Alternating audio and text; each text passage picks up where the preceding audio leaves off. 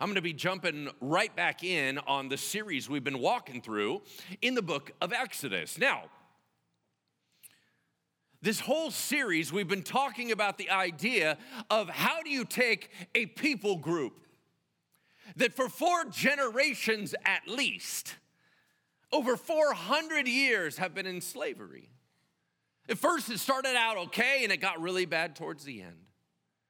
How do you take a people that thought God had abandoned them, rescue them, pull them out, put them in the desert, and say, you're God's chosen people? God knew who they were, but they really struggled to believe it. And we watched this dynamic of them trying to discover God, and that's the whole point of the series. To discover that God is not just out there, but he's with them. How do you take Moses, who by all assessments was just kind of living separate from his Hebrew heritage, not knowing God until this burning bush shows up? How do you take this guy and he becomes the one to lead 1.5 million people out of Egypt and into the promised land? How do you do that? This whole series, and we only got this part, and next week, the whole thing wraps, right?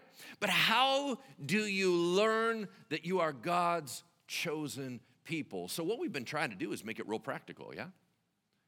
So easy to look at the Old Testament stories and say, man, those guys are a bunch of idiots, right? Like, look what they're doing. Like, they just had a miracle, and then they did something ridiculous. And are they really that different from us? Isn't humanity always kind of been the same? I mean, we all got fears and concerns and hang-ups, and we have joys and sorrows. Like, we've always been just people. So what we've been trying to do is say, listen, as they've been discovering who God is for them, are we discovering who God is for us? Now, we are on this side of the cross. We got a whole new reality they never even experienced. But I do think it's powerful to go back and look at what they went through and see if it matters to us. I'm going to be sharing some of the most famous stories in the entire Old Testament. But if we leave here with more information or merely more intelligent, we have failed. All revelation and information you are to receive is to connect you with the one that you love the most. Everything you learn needs to be put through the filter of God. What should I do with this? How am I supposed to process this? What can I do to love you more? The idea to give you information is to make you bond with God. That's it. I want everybody walking out of here going, man, I feel like I know God a little bit more. I feel like he's a little bit more in my life. If you have not yet made a decision in your heart to be with Jesus Christ, I gotta tell you, I don't know how you can read the Word of God. I don't know how you can live life without him. I don't know how you can say, I'm okay, without knowing that you've been rescued. So once again, this is a beautiful day to do that. So I'm gonna begin and try to make a lot of this very, very personal as we walk through these stories. I don't care how many thousands of years ago it was. It almost feels like we've been walking through the same TV show today, amen? Amen. Let's begin with what happened last week. Last week, Pastor Matt brilliantly laid out for us the design of what's called the tabernacle. We know it, and it's referred to in the story as the tent of meeting. It was really the place that Moses met with God. He explained how all the furniture and the schematics of it was designed for one thing: get closer to God, get closer to God, get closer to God. It's going to be referred to in our message, but once again, if you missed any of that message, you can get it. It's all free online. You can go back and listen to it. I got a chance to listen to it on the way up to an elder retreat. I got a chance to listen to Pastor Judah's prayer message. Once again, you were well taken care of. But as we begin our time today, I want to get real personal real fast. Here's the question for you. Who or what has your heart? Who or what has your heart? The Bible says where your treasure is, there your heart will be also. So periodically in life, we must consistently ask the question, where am I spending my money? Where am I spending my time? Those will reveal what is important to you. And you go, now hold on, Pastor, I've heard this before. Before you go on any further, let me tell you this. Man, these days, all my money is spent on my mortgage or rent, and every last bit of my money is going in my tank, right? I mean, gas has been so brutal, right? I haven't been exactly doing anything fun with my money, so I appreciate you asking that question. I'm not quite sure what it's going to reveal. All right, let me ask you this. So you're telling me that what you pay for mortgage or rent is so high because you are unwilling to live with multi-generations. Is that what you're telling me? You're telling me that you're not willing to live with parents and grandparents all in the same house for the whole time. Are you telling me that you are not willing to have 5 roommates? Are you telling me that independence is so important to you that you're spending the vast majority of your money to live alone? Is that what you're telling me? See, all I'm saying is that we're very quick to be able to say, I'm not doing anything important with my money. Everything you're spending on it talks about value. Let's talk about gas. Where are you going? Work. Go to work, right? I'm just going to work. Why do you live so far from where you work? Because you want to be in the suburbs. You want to make sure that you get it right. Everything you are doing has a value system that's attached to it. I'm just asking you, why is that important to you? And as you examine around who or what has your heart, probably a better biblical way to say it is, what are you worshiping? Right? What are you worshiping? Worship means that we find value in something, and then we in turn pour value into it.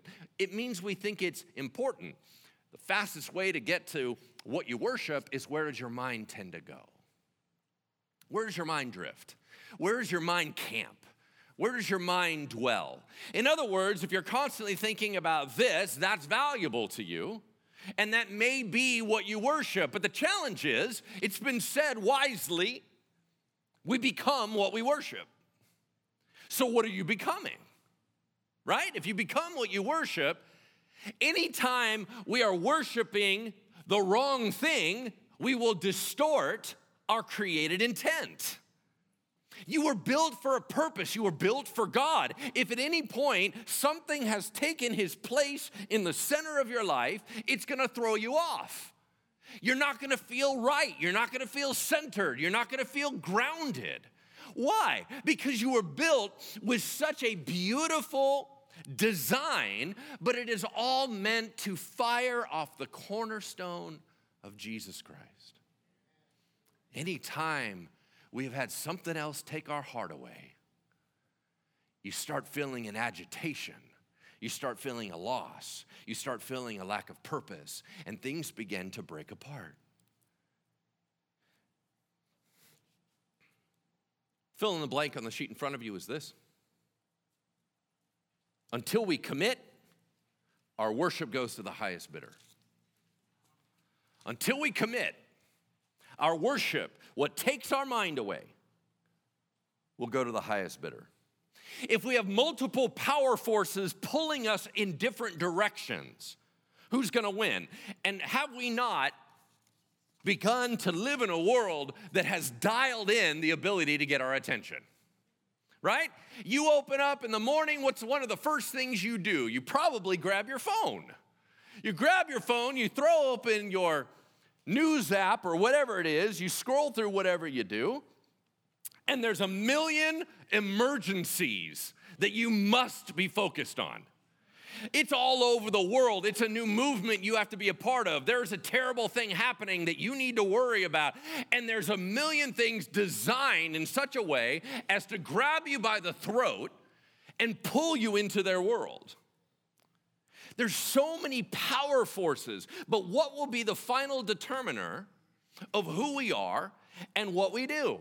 Unless there is a firm determination of commitment made, we will be directed by whatever seems most important at the time. Listen to this. Commitment keeps us safe when our minds are spun. Commitment keeps us safe when our minds are spun. Until there's a time when we say, Jesus is my Lord and Savior, he's my rock, he's my everything, then something else can pull you away. But if you get a chance to match everything up and say, listen, that is important, but it's not my number one call. So I'm allowed to contribute towards it. I'm allowed to look at it. I'm allowed to engage with it, but it cannot own me. Only Jesus owns me. That's the lockdown commitment to worship only one, and everything else needs to take its proper spot. Amen? Amen. All right, would you turn with me to Exodus 32, verse 1? Exodus 32, verse 1. If you are brand new to us, and maybe have come in the last 2 months, real quick thing about me, I yell randomly. I just need to make you aware, all right? Because you're going to go, does he have a medical condition? And the answer is no, it's just my personality. So if you're like, you're really disturbing my sleep, I apologize in advance, all right? That's what earplugs are for. Here we go, Exodus 32, 1.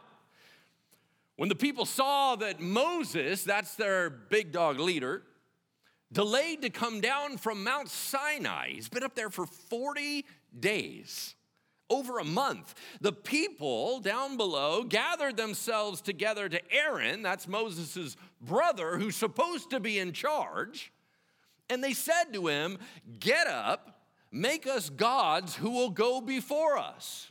As for this Moses guy, the man who brought us up out of the land of Egypt, we don't know what happened to him. In other words, he's probably burned up on that big fiery mountain he's been hanging out on, and he ain't coming home. We're moving on.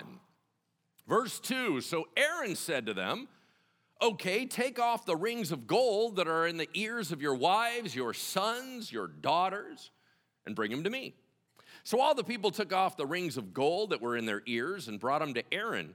And he received the gold from their hand and fashioned it with a graving tool and made a golden calf and said, these are your gods, O Israel, who brought you up out of the land of Egypt. Okay, pause. Anybody got a problem with this story yet? What the heck? When Aaron saw this, he built an altar before it to worship it. And Aaron made a proclamation and said, tomorrow will be a feast to Yahweh. Wait, I'm sorry, what? I thought we were doing the cow thing. What do you, all right? And they rose up early the next day and offered burnt offerings, brought peace offerings, and the people sat down to eat and to drink and rose up to play. Real quick side note, and I'll keep this PG. Jews are super cagey and uncomfortable talking about sex. In the Bible, they always use euphemisms. Rose up to play is that. This is orgiastic. Let's pause. What the heck is going on? I mean, what really just happened here? This is craziness. You have them making a cow. Why is it a cow? And they're worshiping in it and saying, these are the new gods, plural, that are going to lead us forward because Yahweh, who just got us out of Egypt, apparently we're done with him and we're going to move on. But Aaron makes everything even more complicated, and he's like, yeah, Yahweh. And you're like, dude, I can't even follow you right now. It's like this merger of paganism and yet not leaving Yahweh behind. So it's kind of a God combo. What a mess. There's one reason why Aaron did this. Because he was a people pleaser and he was trying to make everybody happy and he couldn't stand for what's right. I mean, you got to remember, you're the number 2 guy, yeah? I mean, Moses has always been the hardcore one, and then you were the guy behind him going, yeah, right? And then all of a sudden he's gone, and you're like, oh, shoot, it's all on me now. This is uncomfortable. Well, Aaron can't stand up for what's right, and the people are very aggressive, and they're like, Moses is dead, you gotta move on, you're our real leader, and I always liked you better anyway, right? And you gotta do something about that. You gotta give us new gods. Well, he totally caves. Now, he knows. He was in Pharaoh's throne room when these plagues were raining down. There is no way he's gonna fully turn his back on God, so he's gotta compromise. That's dangerous, is it not? Anybody starting to feel a little bit of this going into their personal life? We'll get there. Thank you. Okay? So he does this. We're into God, but we also are into other stuff. So you're good, you're good, you're good, right? And he allows God's name to be dragged through the mud. Brutal. Okay, let's make it personal. How many times have we wimped out when it comes to doing something for God? How many times have we cared more about what people say than what God will say? How many times have we been too insecure to stand up for what is right? So let's be real careful on judging Aaron. You telling me every time God tapped you on the shoulder, you went all in? I don't think so. I think we would operate very differently if that was the case. It is human nature to cave. But at what point are we going to have commitment and say, God is my number one, everything else has to be number two? At what point do we lock in and we say, God, you have my everything? I'm more concerned about you than anybody else. Commitment helps us hang in there when our minds are spun. Aaron's mind got spun, and he went ballistic. And God was dishonored. Every time we compromise like that, we erode our relationship with God, and it ultimately steals our joy and our glory. Okay, so we know what happened, but why did it happen? This is the bigger question for me. Because listen to this. Israel had already, we're only 2 months into the journey. Israel had already verbally committed themselves to God. They promised to be obedient. They saw the Red Sea part. They saw the bitter waters made sweet. They saw water come out of a rock. They ate heavenly manna, and that was all in the first month. They're only on month 2. They already knew the 10 commandments, and they knew the second one said, don't make a statue. Okay, let's pause for a moment. If you only have 10 rules, let's say you fall asleep and drift at number 6. It was number 2. You were still awake during that time. Don't have any other gods before me. Don't make any statues or images. They automatically, we got to make a cow. What? It was number 2 on the list. They already knew that. They even saw Moses go up on the mountain, talk to God, and come back at least once. So it's not like he hasn't done this before, right? And the elders with Moses had already met with God, already seen glimpses of his glory, already seen partial of his throne room.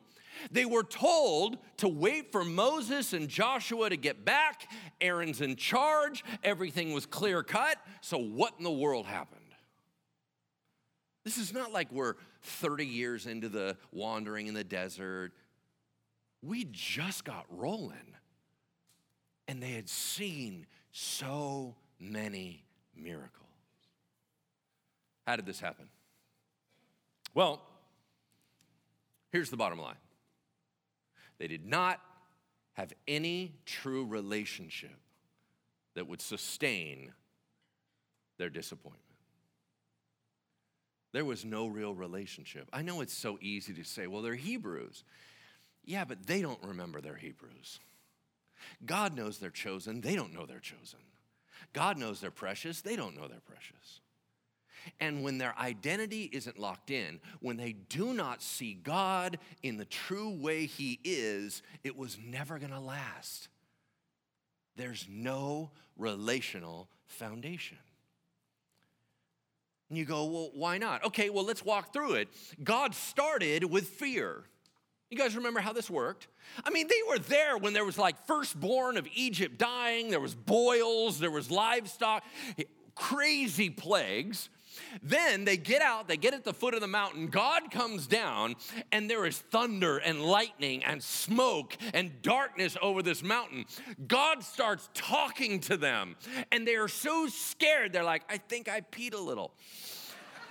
Moses is terrified, and they're like, hell, make him stop talking. Make him go away. He can talk to Moses, and Moses can talk to us, and I can't handle this. Why would God begin with fear? Because when you deal with a pagan people, sometimes the first step is to instill the fear of God so they'll take you seriously.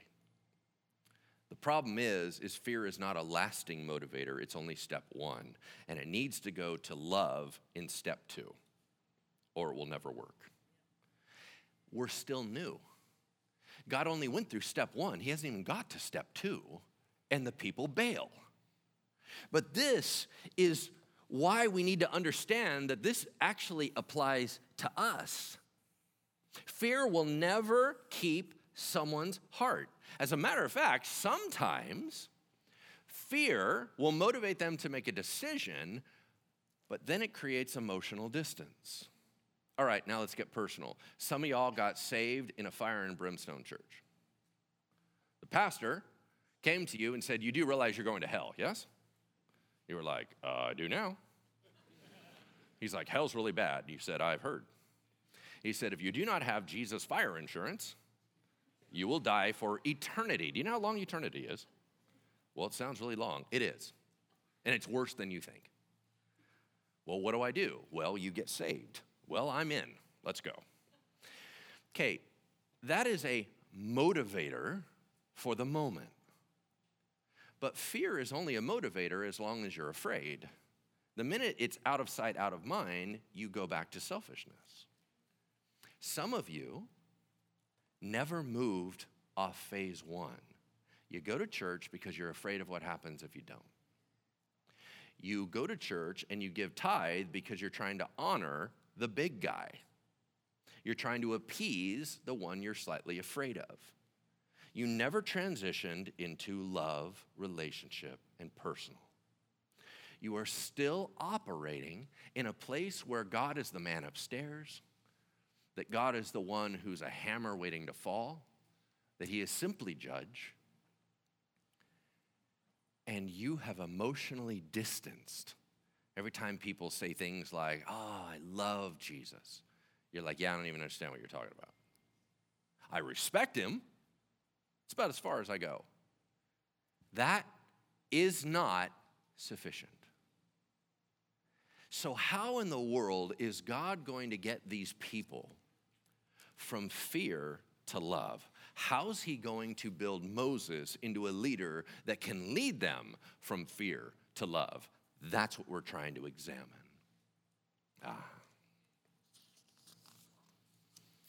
One thing that's interesting to me is I don't think everybody was in on the rebellion and let's do the cow thing. I think it was a crew, right? But it does remind me of this. Sometimes in church, we want good things. We want our church to thrive. We want the presence of God. We want miracles. We want transformed marriages and transformed lives. But we rely on the leadership to get it done. That is never going to happen. As long as we as a church say, hey, the Bible says prayer is really important. We should get a prayer team. Oh, there's 10 of them. We're good. Do you really believe that 10 people are going to pray in everything into your life? Don't you believe that not until the body begins to pray, not until the believers of the family begin to see the value, will there be holistic transformation? We cannot rely on leadership. They can't cut it. They can't do it. You cannot say, we need a revival, and you leave it all to 6 people. That's not going to happen. At some point, we got to buy in that we're a family and that we do it all together. The whole nation's going to get busted for this golden calf thing. God gets so ticked off, he throws a plague in on them. You're going to find out 3,000 people are going to get slaughtered. The whole crew ends up getting in trouble for this thing. Why? Because the majority of them were in on it. Can't we do that on the flip side? Can't we have a bunch of us get fired up for the Lord, begin to pray for his thick presence, begin to pray for his power to move in our midst, begin to pray for our marriages, then we'll see movement. Amen? We cannot leave it to leadership. There's simply not enough of them, right? All right. When this went down, there was one crew that hung in there, specifically. It was interesting because Moses is looking around, and we're going to find out who this crew is in a moment, and you end up finding out there's a whole team that stuck with him. Why were they able to stay? Because commitment pulls you through when your heart gives up, right?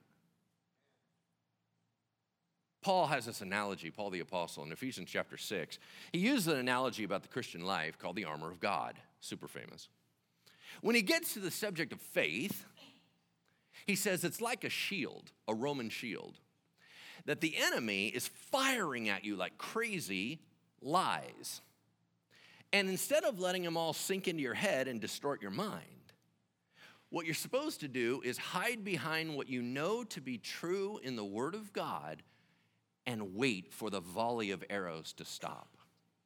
That's faith. Sometimes we just need to say, Jesus loves me, this I know, for the Bible tells me so, and hide until the arrows are all gone. Because we're committed to who God says he is. We're committed to who God has revealed himself to be, and we do not allow circumstances to dictate our theology. We hide behind faith. All right. Well, sure enough, God gets super ticked at this whole thing. Moses is still up on the mountain when God reveals it to him. He's like, hey, your people are messed up, right? This is totally like parents going, your son, right? And you're like, I think it's both of ours, quite frankly. And God says to Moses, your people have completely screwed up. And God goes, I'm going to kill them all and start over with you. Now, that sounds awfully harsh. This was a big deal. They had given credit and glory to other gods. They had done the very thing that God told them not to do. They violated the covenant. It was a big deal. So God says to Moses, I'll just kill everybody and we'll start with your lineage. And Moses goes, no, you can't do that. And God goes, why not? And he goes, well, 2 reasons. Number 1, it's going to make you look bad. And here's what he meant. Egypt just got decimated by you, and they watch your people come out and what, you kill them all in the desert? You look like a really angry God. It's just going to make you look bad. Secondly, God, I know you. You're a promise keeper. And you didn't just promise the Levi lineage that's my family. You actually promised Abraham, Isaac, Jacob, and Joseph. That means all 12 tribes were supposed to be the promised people. You can't kill them all and just let one lineage survive. That's not what you promised. This is one of the only times in the Bible this happens. It says, and God repented. How weird is that? The word repent means change your mind. God changed his mind. Now, did he really? No. Here's why. God is playing Moses beautifully. God is trying to make this man who will end up being so frustrated with these people. He's just going to go ballistic on them in just a second. There's going to be problem. There's already been resistance after resistance after resistance. They're already all up on his nerves. God is fusing him into a shepherd. So he goes, I'm going to kill them all. And Moses goes, you can't do that. And he's like, why not?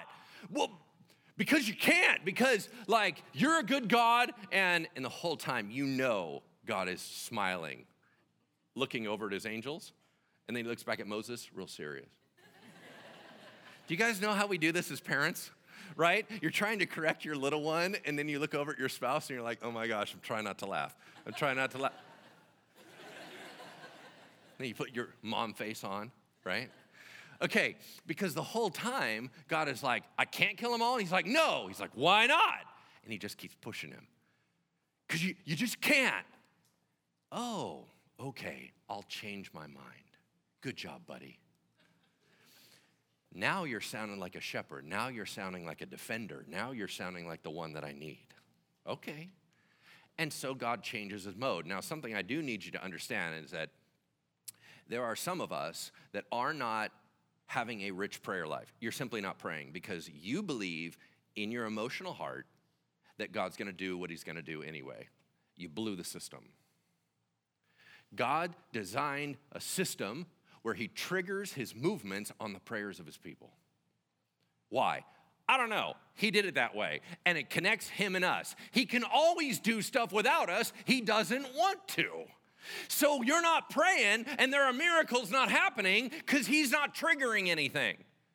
Oh, he's going to do what he's going to do. Not till you do it.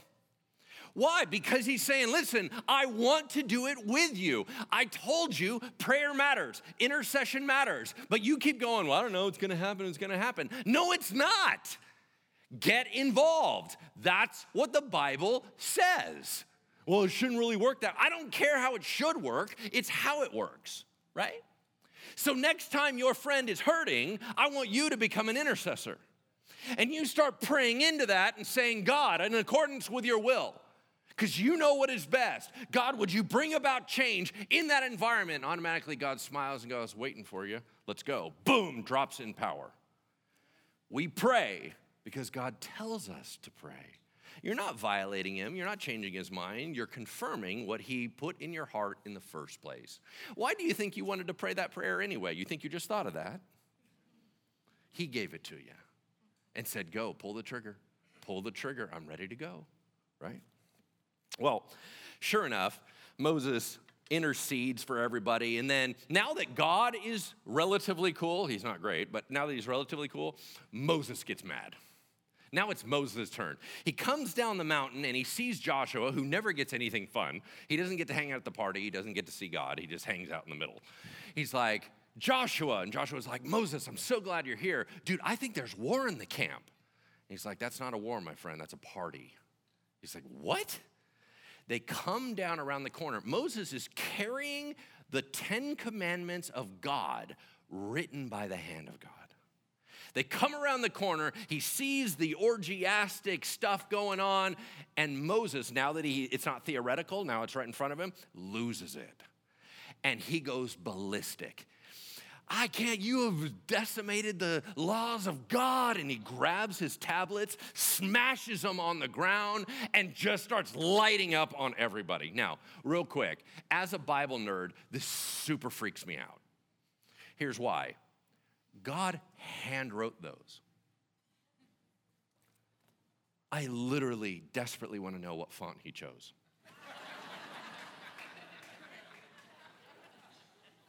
Imagine if it was Comic Sans. It's a cheesy old font, yeah. But can you imagine something written by the hand of God we could have had? Moses, dude, your anger is causing problems. Like, I get it. You're being dramatic and you're trying to tell the people something. You broke tablets God wrote on. Man, that would have been so cool. By the way, we don't even have the duplicates that they ended up making later on, right? So I guess it doesn't matter.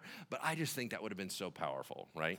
That we actually had something God wrote on. All right. Well, sure enough, Moses goes after Aaron. Dude, I left you in charge. What is wrong with you? Aaron, who has no backbone, right? He has no idea what he's going to say. So he starts going, the people, right? Like, you get mad at the people. Like, you know how they are, right? And they're all up in my face. And I was like, I don't know what to do. And I'm freaking out. He starts blaming everybody else. Then he just panics. Honestly, dude, they gave me all this gold. And I was like, and I threw it in the fire. And out popped a cow. Did you just argue out popped a cow? That's not even a thing, dude. That's not even a miracle thing. Nobody does that. Nobody puts gold in a fire and a cow comes out. You're just making stuff up. But Aaron doesn't know what to do. Well, then Moses lights into the people. And he said, are all of you wicked? And all of a sudden he hears a voice, no, sir. He's like, who's that? Levites, hoo-ah, right? They all show up. You're like, whoa, where did you guys come from? Right? And that's his crew. They're Levites. They all stand around. And he's like, you guys got swords? They're like, of course we have swords. We always have swords. Go out and slaughter all the people that did this. They go out and kill 3,000 people by their hand. These are their brothers and sisters. And God nods at the Levites. Those are my people. You will be closer to me. I see it. Side note, there are 12 tribes of Israel. Yes, they originally came from 12 guys. Those are their names. One guy's name was Levi. Well, he was kind of buddies with another one of his siblings named Simeon. And they were kind of known as a little terror couple where they were partners in crime. They were known for one thing specifically. You guys know what it was? Violence. How fascinating is it that God chose the violent group to be his priests and his Levites? You would go, I'd see those as two opposite things. No. What God said was, I put a passion for justice in you, but I need you to channel it this way, not this way. It can make you a monster or it can make you a worshiper. And he redirected all of their passion straight down into God. Y'all, I don't know where you came from, but a lot of you think God can't use where you come from. I think that when it's rechanneled, it's going to be glorious. Amen?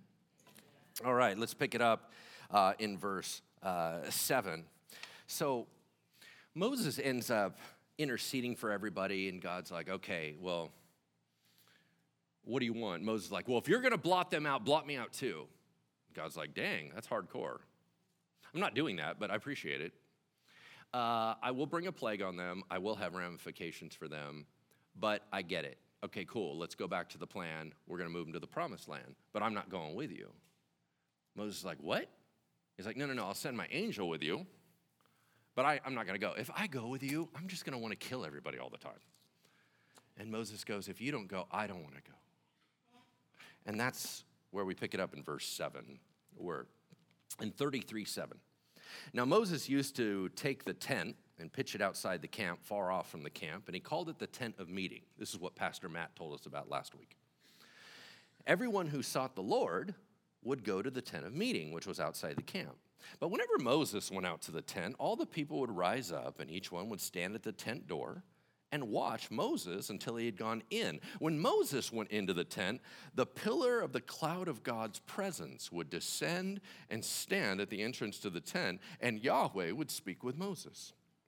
When all the people saw the pillar of cloud standing at the entrance to the tent, the people would rise up and worship, each at his tent door. Thus, Yahweh used to speak with Moses face to face as a man speaks to his friend. When Moses would go back to his camp, his assistant Joshua, the son of Nun, a young man, would not leave. We talked about what it means, but I want to talk to you about something brilliant. God is trying to make a people of his own. He's trying to make a leader that would lead those people. So where does he begin? With intimacy and communication and depth. So he goes into the tent of meeting, and it says he would talk with Moses like a friend. You know what's interesting about that is that friends don't just talk about business. They talk about whatever's on their heart. May your spiritual life get to the place where your prayer time is not simply a laundry list, but just pouring your heart out to God. You guys, my greatest dream would be for God to say, Lance, man, I talk to him like a friend. We know each other. He dumps stuff out on me, and he says stuff that's not funny. But we hang out. We're together. Because it's in that intimacy time, that personal relationship with God, that things begin to transform. Once again, we cannot allow God to be distant.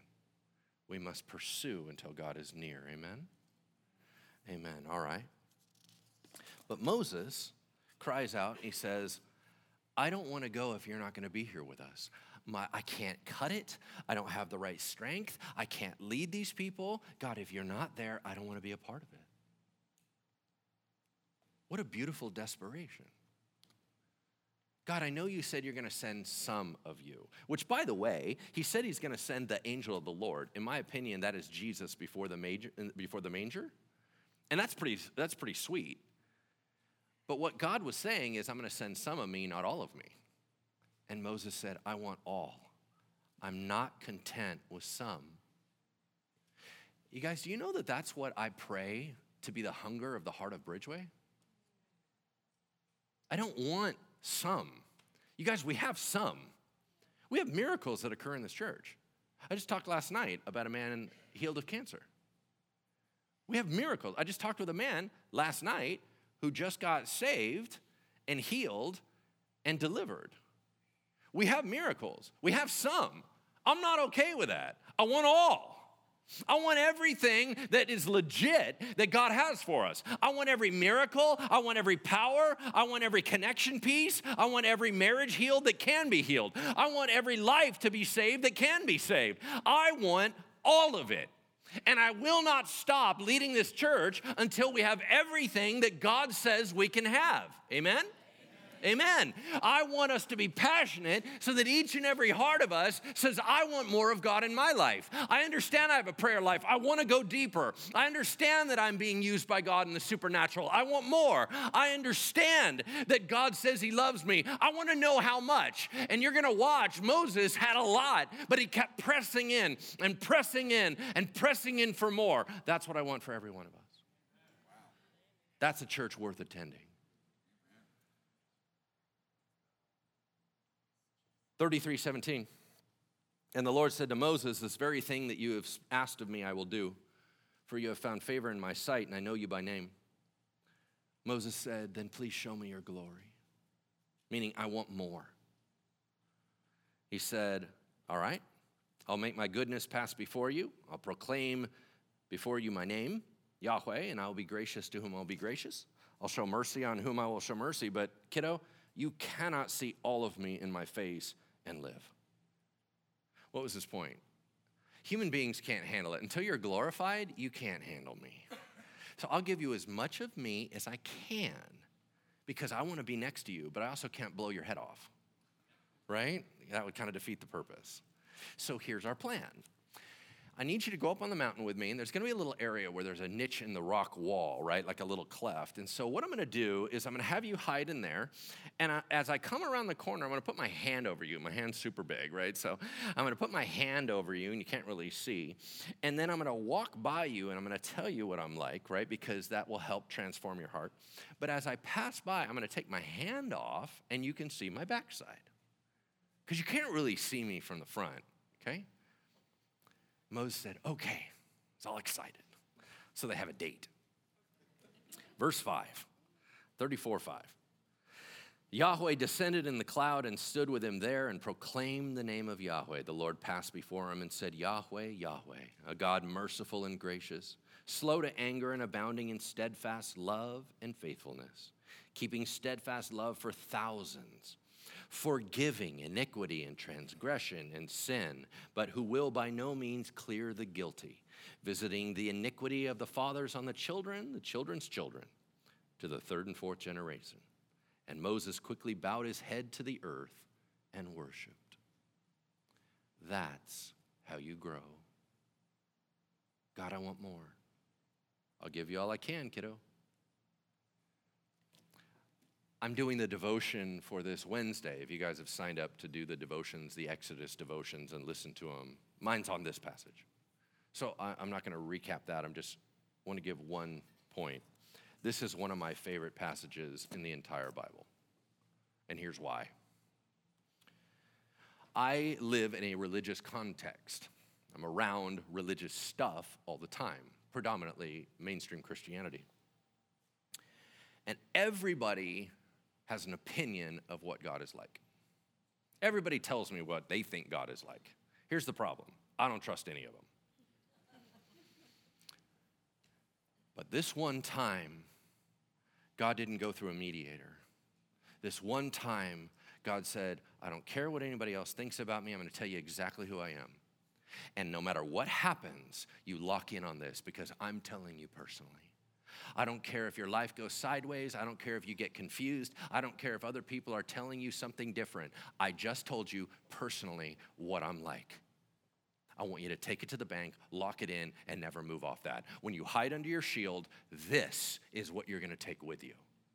This is me talking about me. That is so refreshing to my spirit.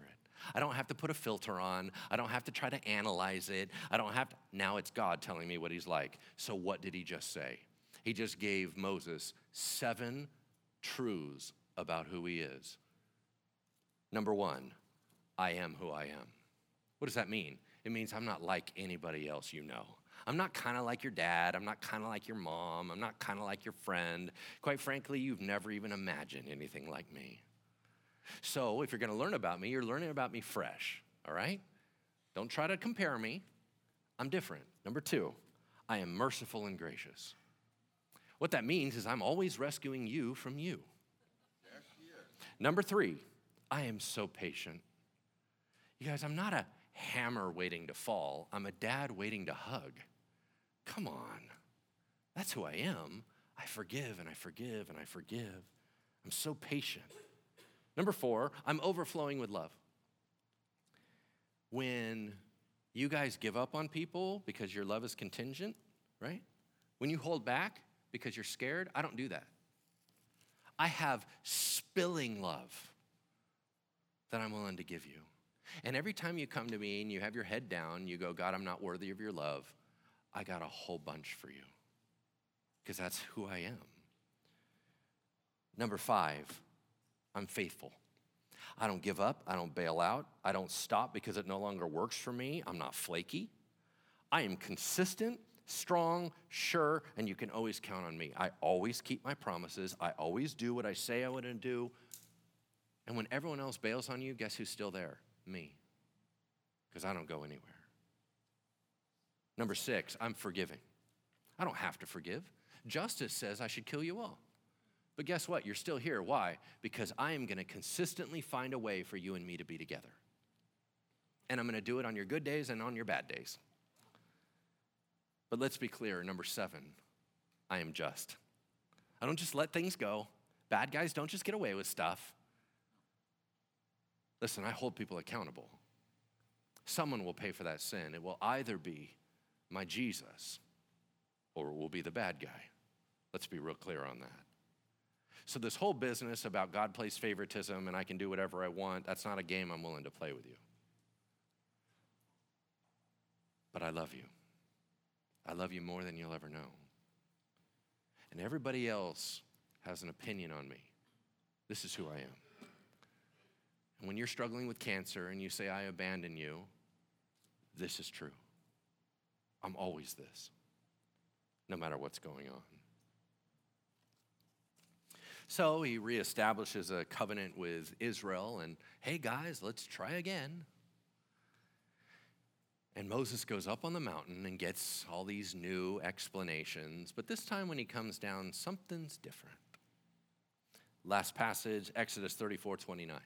Turn with me.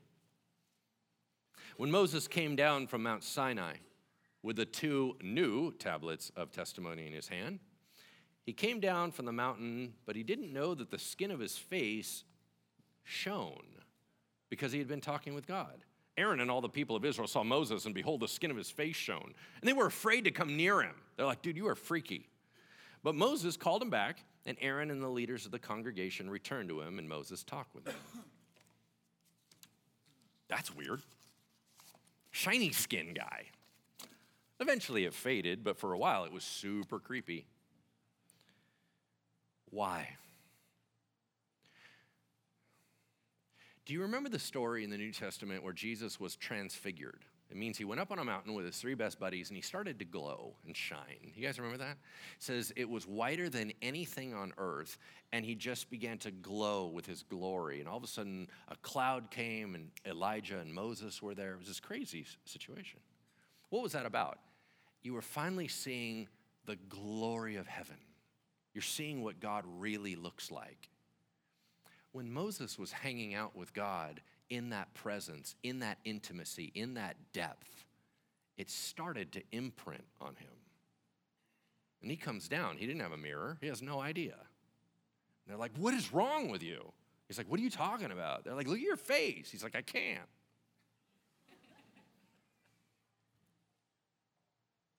Let me ask you this final question as we close.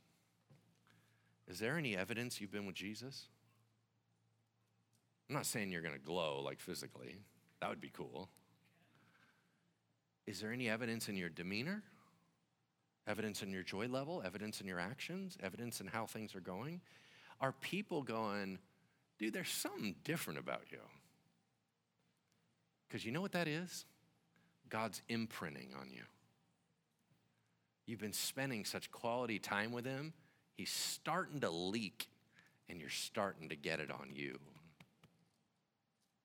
You guys, I want to shine just like Jesus. Do you want that? That's what we're going to pray about. Let's close out. Heavenly Father, we want all of you. You've given us so much. You gave us your Holy Spirit, and Holy Spirit, you're within us. You're dwelling in our midst. We just want more. Jesus, you sacrificed and gave us everything you had. It feels weird, but we want more of you. We want more of your presence, more of your power. We want all your people to experience it. And right now, Lord, there's some of us that have not yet quite clicked in. I pray that you would cultivate the soil of our heart, that when we communicate with you, you begin to imprint on us. Lord, we want to be the believers that walk throughout this world shining like you. Our coworkers say something's different. Our spouses say something is different. God, would you emanate and let us pick it up?